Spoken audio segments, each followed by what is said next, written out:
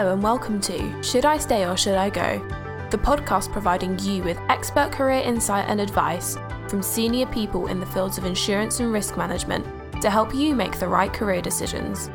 Hosted by founder and managing partner of Key Strategies LLC, Mike Tenenbaum.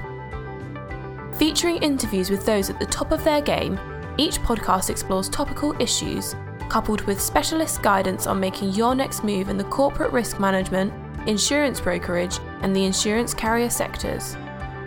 A seasoned recruiter, Mike Tenenbaum has over 30 years of experience in sourcing top insurance and risk management talent for world-class Fortune 500 companies throughout the US. This experience makes your host the perfect person to kickstart the conversations that will give you the wisdom you need to decide, should I stay or should I go? Okay, so we're here live this afternoon with Lisa Kerr, and Lisa is a VP of Risk Management for Henry Schein, and Henry Schein is a global dental and medical products distributor. Lisa, welcome to the show. Thanks for having me, Mike. Hey, it's great to have you here. I want to talk a little bit about how you got your start in your career.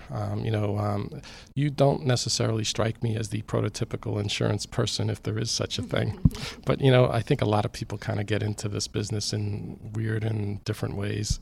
More and more people actually these days are actually majoring in insurance and making a proactive decision that they want to be in the insurance space, in the risk management space. But I think you got to it from maybe a little bit of a different path. How did you get into the business? It's very funny you say that I'm not a typical insurance person. I was not a risk management student. I was actually a language major, Italian specifically. And I backed that up with a minor in the business and liberal arts honors program at Queens College. And the reason I did that was because I wanted to get into international business. I really loved learning languages, having studied Spanish in high school, and my parents are from Italy, so I wanted to learn Italian. And I really enjoyed the language and the different cultures around the world. So I wanted to do international business, but I did not know, I had no clue what kind of international business.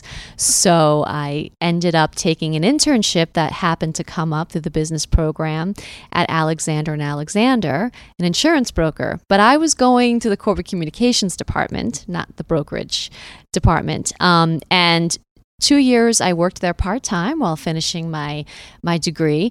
And I basically packed up the brochures in foreign language to send out to all of the Aon offices.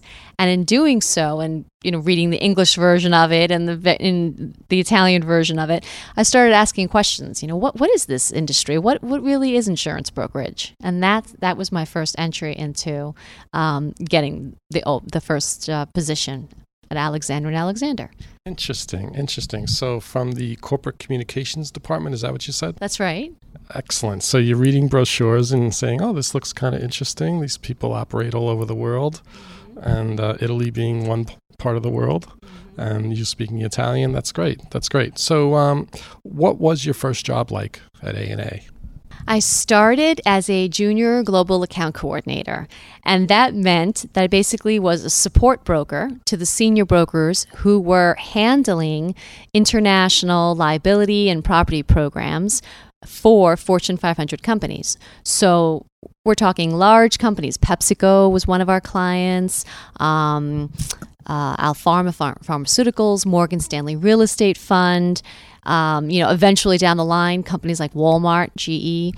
And I supported the senior broker by coordinating the insurance program renewals with all of the Aon offices around the world. So really it was that international job I wanted, where I needed to send out coverage overviews and premium allocations and assist with claim resolution.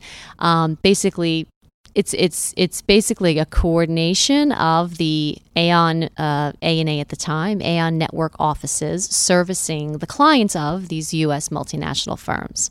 Great. So that probably gave you a really good overview as to what goes on in the multinational department and what goes on with these multinational businesses. I'm sure you picked up a bit about, what kinds of exposures they have and what kind of coverages they have. Did you talk a bit, I suppose, with the senior brokers about what they were doing and what they were focused on, and that's how you kind of picked up on it? Absolutely. There was a lot of training and learning on the job. I mean, from day one, they had to sit down and say to me, this is what an insurance policy looks like. This is what an insurance binder looks like. And it was funny because I remember the first time my boss said, we're going to set up the binder now for the renewal.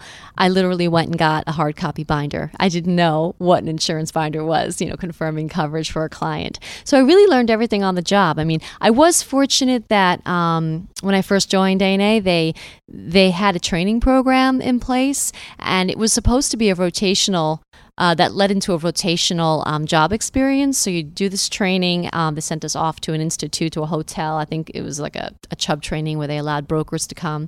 And from there, they were supposed to send me on this rotation around A&A, where I'd spend time in claims and the D&O side, and then ultimately end up a multinational.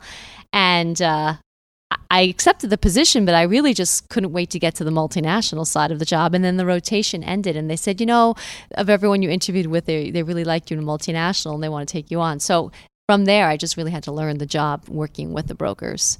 That's great. So, back then it was very common for companies like A&A and others to have a training program and to have a rotational program. And I actually did a lot of recruiting from people who had gone through that program.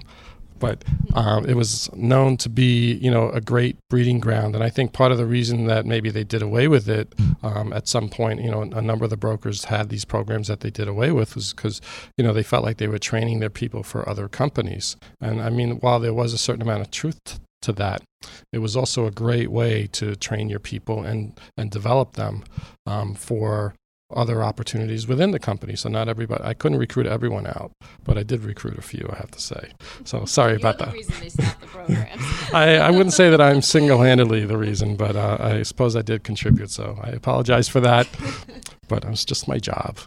So now you got yourself into the multinational department, and you were working with these multinational companies and servicing their business. And some of the things, I guess for the benefit of people who are coming into the field, who are a little bit newer, they're thinking about what kind of skills they can develop in the insurance business. What are some of the things that you picked up along the way that helped you develop your overall client service capabilities? Well, I would say, servicing a client really is about trying to solve their problems. So I think one thing I learned is to ask a lot of questions and to really understand what the client needs when they ask for something. I mean, the client can come to you and say, oh, do we have coverage for whatever it might be in whatever country for the local business? So you can go find out exactly if the policy has coverage for this. But unless you understand the context as to why they're asking. I mean, maybe the client is looking to expand to get into a new product they're going to deliver, or a new service. And yes, there might be coverage, but it has to be enhanced if they're going to be expanding business in a new area. And if you don't ask the question as to why, or just ask some background questions to understand the context, you may give the wrong information, or it may not be complete. So I think that was very helpful, just learning how to ask the right questions to get the full picture and answer questions and concerns a client has in a more holistic way. Yeah, that's great. So, as I've talked to a lot of people about these similar kinds of issues, it comes up often that they need people to be successful in a job at any level, really. You need to be thinking broader than just what are you working on right here and now. Like, there may be a task that you're working on, but to understand where this task came from and to understand what's driving the need really helps you do a more complete job. It's one thing, if your task is just, basically to set up a spreadsheet or do an analysis on something. But even doing an analysis on a spreadsheet is, helped quite a bit, I think, if you understand what your goal is with this analysis. Have you done a bit of analysis in your day? Mm-hmm. Yes, you can say that again. I remember those 10,000 row spreadsheets of property values. But data analysis, that's needed in so many ways. And not only as a as a broker where I was really gathering information and putting it into the right bucket and categorizing, what the insurable values are. Now as a risk manager, the data analysis I find is even more important, because trying to understand which locations are having claims, why are we seeing a repeat of the types of claims that are happening? Is there any trend that we need to identify so that we can go back into the root cause of that trend and prevent claims, put measures in place to prevent these same types of claims in the future. So data analysis is critical, I think, in all fronts, whether you're a broker or a client. So you sound like somebody who has learned about the virtues of a risk management information system. Yes, we have one. I put that in place at my team. I joined Henry Schein 13 years ago, and at that time everything was done. Not even spreadsheets. There were a lot of papers around the old-fashioned way. So over time we've moved from to spreadsheets, and then now we have Origami is the system that we use, and it's changed the way we operate already. And there's so much more we want to be able to do with it. So, for example, in collecting property insurable values from around the world, we used to do this via spreadsheet. We used to have our broker collect and consolidate, and that causes it's a lot of time, and also there's room for error when you're moving data onto a master spreadsheet, right? So now we collect it all through Origami. Our broker isn't involved; they're there more to assist the client in figuring out how to value their property and their business interruption loss, rather than just moving numbers on from one spreadsheet to another. So there's more added value from the broker and their role. And the local finance person simply logs into the system, completes the values. They have their expiring values next to right in the same sheet, so they're not looking for what they submitted last year. It's all right there for them, and everything's consolidated. So we can now attach exposures to every location. We now have claims in the system that we attach to each location. And we continue to expand the system. We look forward to having a total cost of risk view all in our system. And it's going to take a few years, but it's so valuable. That's awesome. So, I do remember having conversations with you about what a nightmare process that was, just managing all those insurable values from all over the world and having, a massive spreadsheet and what it took to maintain that spreadsheet. So it sounds like it's probably changed your life and the life of anyone that was working on that. Absolutely. So that's great. So obviously we talked about data analytics skills as being a really important one, and we touched on communication skills and how valuable it is to be able to communicate with people all over the world when you're with a global company. What are some of the other things that you maybe have picked up on along the way about what it's like to be a risk manager in a major corporation? If you're advising someone who's aspiring one day to be a risk manager of a major corporation like Henry Schein. So the one thing I learned, and I learned it pretty quickly starting my first few weeks as a risk manager at Henry Schein, is the need to be able to communicate clearly, succinctly, and in the language of your audience. One of the first meetings I was asked to go to was we went to the management meeting, and they invited me to come to the meeting of the DC managers to talk about safety. Now, I didn't know anything really about safety, right? I came from the insurance brokerage international arena, so I could talk to you a lot about property casualty and insurance in different countries. But when it came to safety, I knew this was going to be an area I was going to have to rely heavily on my broker. So here we are in this meeting, they're introducing me, and I start getting questions about, whether it's safer for employees to wear back belts because of all the controversy around how they can hurt themselves with back belts if they're lifting heavy materials. Maybe it's better not to have it. What do I think? So right then and there, I realized a couple of things. I'm not going to have the answer all the time. I'm going to have to rely on resources. So even though I may not be an expert in all areas, all these people are looking to me now as the expert. So I need to be able to communicate, finding the right resources externally. Maybe it's externally. Maybe I have to go back to the brokers. Maybe that's rely back on the broker loss control team to find out answers to the different types of questions I'll be getting, and then also communicating back to those who asked. I could have made something up or said, I'll get back to you and never get back to them. But I learned a few things. I learned the importance of building credibility, that even if you don't have the answer, it doesn't mean you can't get the answer, right? So navigating through your network of contacts to find the information, and then making sure that you go back and get that information back to the party that asked, because that really is important for building networks within the company. By gathering the information I needed and then getting back to the DC managers, I did a comprehensive response on the question back. I really started to build credibility. Meanwhile, I didn't even really know anything about safety. I had to go find out. So you really need to know how to navigate. You need to know how to communicate as well. And it sounds like you need to be able to think on your feet also, because, if you're going to get thrown what would be, it probably felt like a curveball, you have to know how to handle that. So that's great advice. The other thing I was thinking about is your role from 13 years ago is probably, 30% of what it is now, I would bet. I don't know if I'm right about that, but I think your role has probably changed quite a bit. Can you talk a little bit about how your role has changed from when you started to what it looks like now? Yes, I can do that. When I first started at Henry Schein, they were placing the first ever director of risk management. There was nobody before in that role. Insurance was handled by a part-time consultant who was there for about 13 years.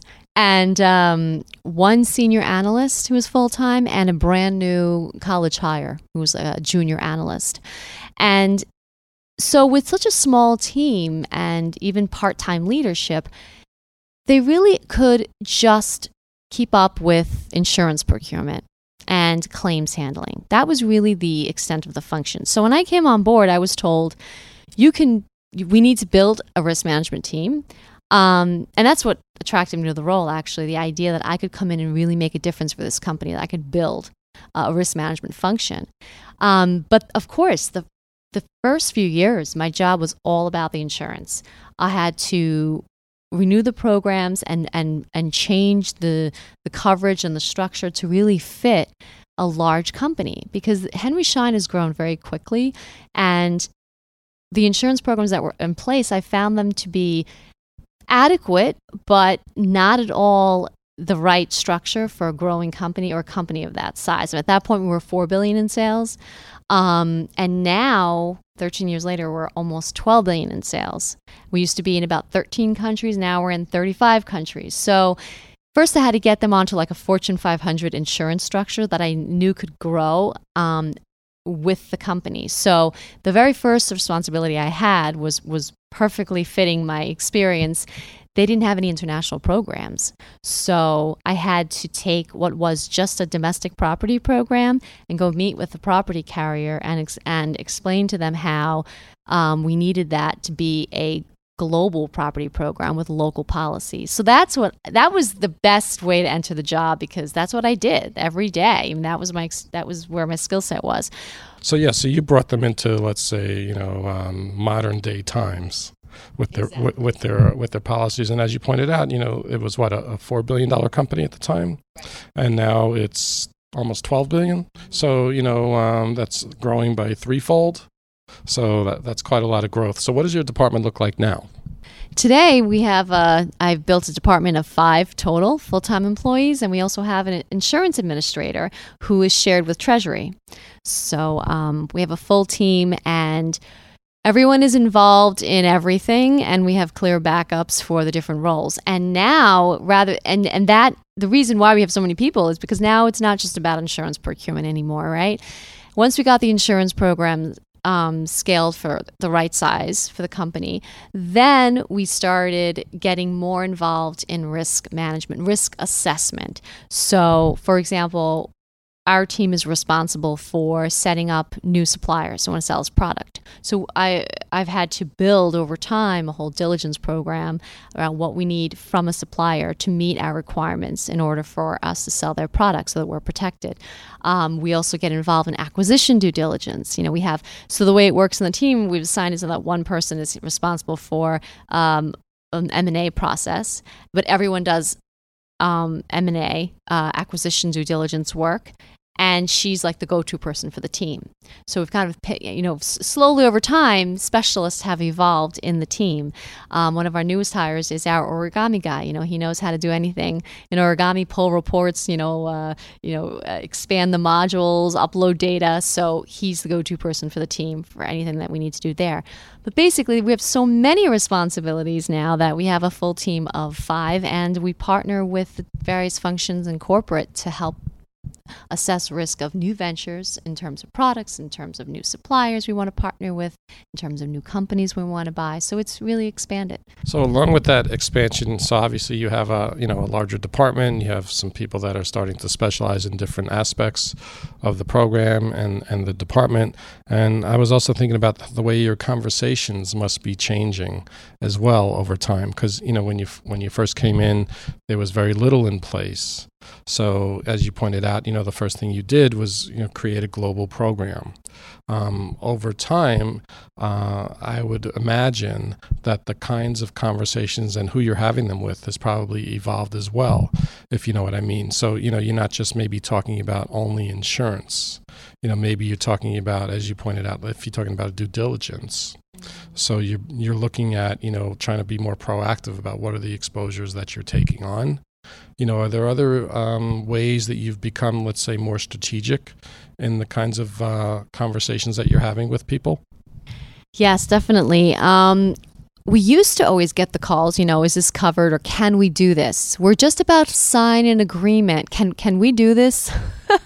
So we were checks and balance, but now we've become very ingrained in the decision-making process. So one new role I took on a couple of years ago is that of contract gatekeeper. So since we're signing more and more, we're trying to expand our technology division. So although we sell products to dentists and physicians, we have a separate division called Technology and Value-Added Services, and they actually sell the software that the practitioners need to run their business. And we're looking to expand that. There's a big focus on increasing the technology division and helping our customers really automate their office and their practice.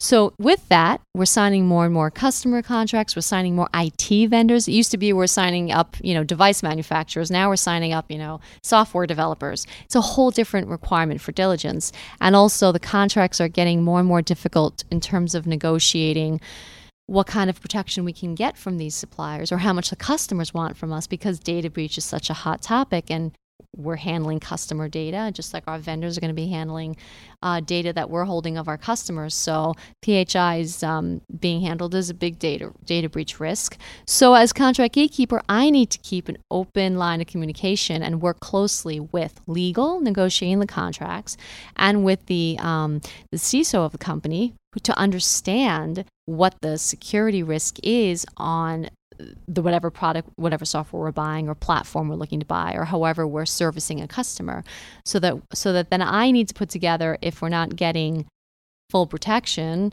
a risk reward assessment, a memo that goes to the CFO outlining what the security risks are from the CISO. So I have to get them to tell me and approve their section of the memo, what protections we have and what might be missing from legal. And then I wrap that all up together to look at what the revenue is on the contract. So what's the reward of signing this contract versus the risk of the data breach potential cost if something were to happen, the risk of doing this project.